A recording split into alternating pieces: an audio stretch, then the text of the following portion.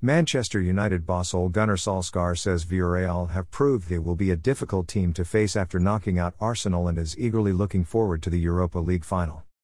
While the Red Devils were involved in a thrilling 8-5 aggregate win over Roma, which saw 5 more goals scored in a 3-2 seconds leg victory for the Italian hosts on Thursday night, Villarreal were enjoying a rather quieter evening in North London. Although Arsenal only needed to score once to progress, the Gunners mustered just one shot on target as Villarreal dug in to secure the goalless draw they required.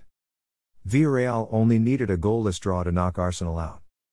Now the Spanish side will take on United in Gdansk on May 26 with Villarreal boss Unai Emery looking to continue his remarkable record in the competition. He has made the final for a 5th time, and Solskjaer will not be taking them lightly.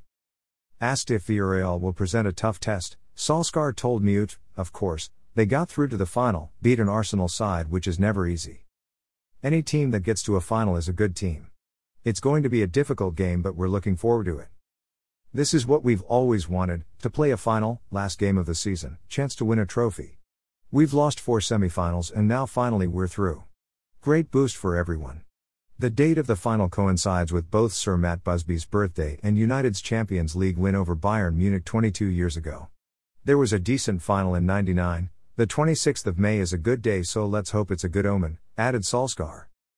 Edinson Cavani netted twice in Rome, but United lost 3-2 on the night.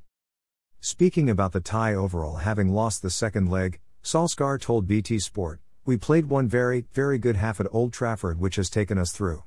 I'm disappointed we lost, especially the way we played in the second half. It could easily have been 8-6 to them. It was a strange game. We kept giving them the ball, but luckily we have one of the best keepers in the world. We are in the final and are looking forward to 26th of May.